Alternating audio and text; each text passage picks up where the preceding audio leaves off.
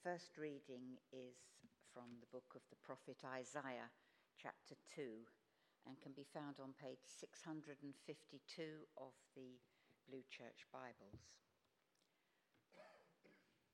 Isaiah chapter 2, beginning at the first verse. This is what Isaiah, son of Amos, saw concerning Judah and Jerusalem. In the last days, the mountain of the Lord's temple will be established as the highest of the mountains. It will be exalted above the hills, and all nations will stream to it. Many peoples will come and say, "Come, let us go up to the mountain of the Lord, to the house of the God of Jacob. He will teach us his ways so that we may walk in his paths.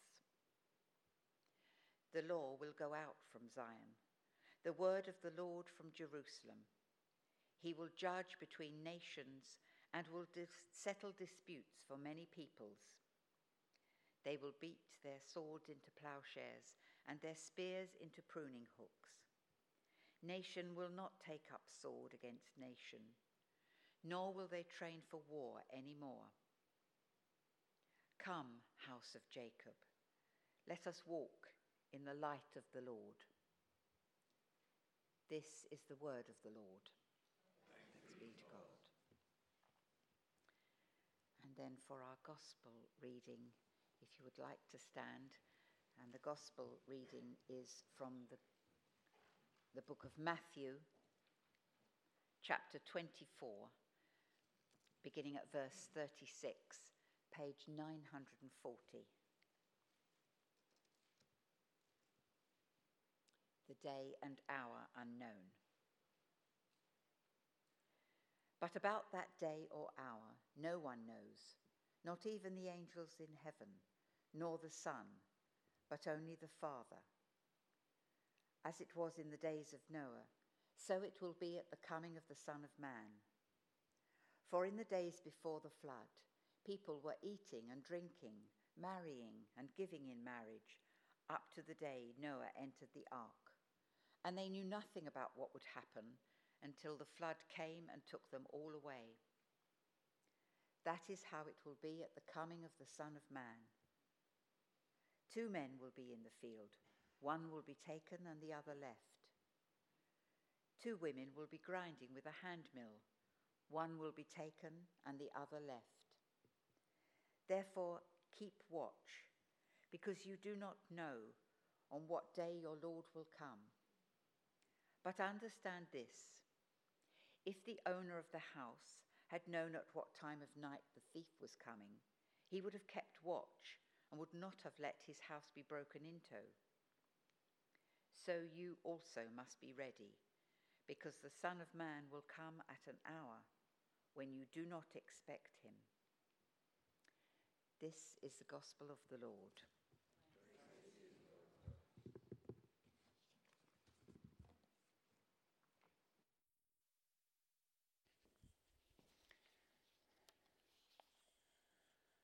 God of love, open our hearts and minds to hear the message that you have for us this morning.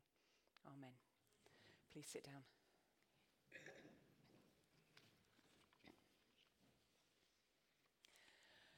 Not long after I started Curacy, I was contacted by the Archdeacon of Maidstone's office and told that he would be coming to see me in my actual house for one of those "how are you getting on" conversations. So obviously, I attempted to give the impression that I had it all together domestically. I got some nice biscuits organised, and about half an hour before his arrival was madly vacuuming the hallway and about to tidy the lounge when he turned up early, really early. Well, I had to let him in. And as he stepped over the vacuum cleaner in the hall, apologising for having arrived too soon, and moved the pile of stuff on the sofa so that he could sit down, I had to own up. "Don't worry," I said, "I was just trying to pretend I'm much better at keeping the housework under control than I actually am." And he laughed, and we went on to actually have a very good meeting about the realities of trying to, run a home and family and do ministry at the same time. Well, he wasn't quite Jesus, but he also wasn't quite that unnerving example that Jesus gives of the thief arriving in the night. But I was certainly caught on the hop and found out by the archdeacon. I had wanted to give him a good impression.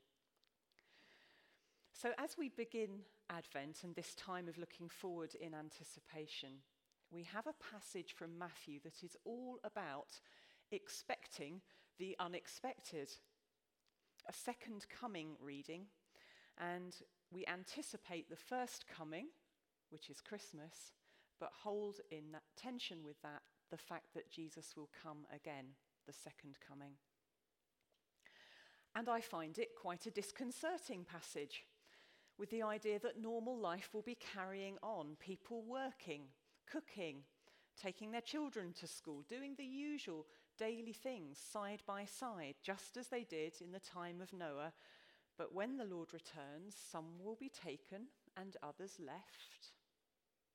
Do notice, though, that Jesus doesn't actually say here what happens to those who are taken or those who are left. You can't actually tell from this reading who is fortunate. Taken might imply that those who are left are the fortunate ones. It's not clear whether the true followers of the faith are left behind or are the ones that go. Now, there was a lot of popular Christian fiction literature from America around the mid-90s and early 2000s, and in particular the Left Behind series, some of you might know of. And it promoted the idea that the good guys, the true Christians, are the ones taken out of the picture, and everyone else is left behind for the tribulation. And it's kind of made its way into popular evangelical Christian culture. It's actually an idea that began to circulate as late as the 19th century. But what does seem clear from Scripture and from this passage in particular is the following. Firstly, that the day Jesus comes back will be experienced very differently by two people side by side in the same activity, depending on business that is entirely between God and them. Secondly, we know that nobody will have advanced knowledge of when that day is, apart from God.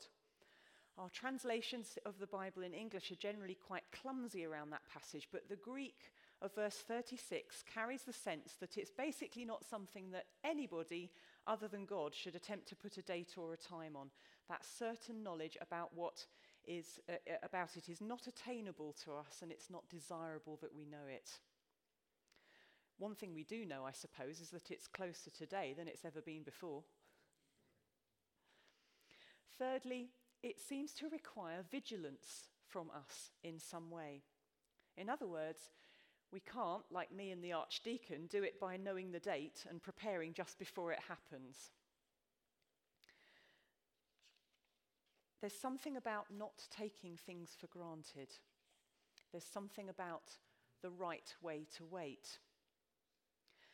Advent is that kind of active waiting. I did an assembly last week at the Endowed School, and we were talking about the word anticipation, linking that to Advent, and talking about anticipation not being a kind of, you don't anticipate a bus, really, do you? You kind of wait for a bus. But you anticipate Advent. I guess it depends how long you've been waiting for the bus, maybe, I don't know. But there's something about that active and positive and excitement, almost a nervousness in waiting sometimes that comes into anticipation. So it's not like the last-minute housework to impress the guest when he arrives. It's more like keeping your house in order, perhaps, maybe when you're trying to sell it. You never know when the agent's going to suddenly want to bring people round to see it. Been in that position? But actually, that's an exhausting kind of waiting, isn't it? That's quite stressful, constantly having to make it look like you live an ordered life and an uncluttered existence, maybe boxing up some of your stuff and hiding it in the garage so your house looks a bit bigger and a bit less cluttered and a bit more impressive. So it's a strain to do that and still eat, sleep, and do normal family life, isn't it? So I wonder actually if that is the kind of waiting that we're called to, because that's about impressions, isn't it? Not what's really going on. So maybe, actually, it's about the reality of a life that's being lived out according to kingdom values all the time. It's not about appearances. It's not about pretend perfection. But it is about living in a way that leans on God daily, seeking day by day to live our lives in a way that is aligned to the priorities of the kingdom of God. Not in some state of perpetual anxiety and strain, but about knowing that whenever Jesus comes back, he's going to find us being about the business of the kingdom. I'm going to call Donald out on this because he lives like this. And I know there's others that do, that wake up thankful for the day that he's been given and asks God to lead him through the day that lies ahead. And I don't see a lot of stress around Donald. I feel like the Archdeacon now. So God reveals enough about the future to give us hope, but not enough to mean that we don't need to live by that faith and with those faith-filled lives. And it's not something we strive about. It's something that we invite the Holy Spirit to help and lead us in, to put that light in us so that we can take it into the murkier places in our own lives and in the lives of others. And we don't wait for a tidy and an ordered world to live it out in, because the world wasn't tidy when Jesus came.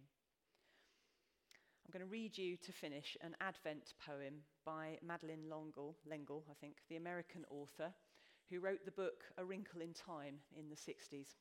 And it's called Into the Darkest Hour. It was a time like this, war and tumult of war, a horror in the air.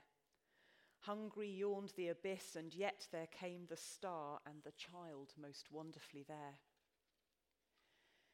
It was time like this, of fear and lust for power, license and greed and blight, and yet the Prince of Bliss came into the darkest hour in quiet and silent light. And in a time like this, how celebrate his birth, when all things fall apart? Ah, wonderful it is, with no room on the earth, the stable is our heart.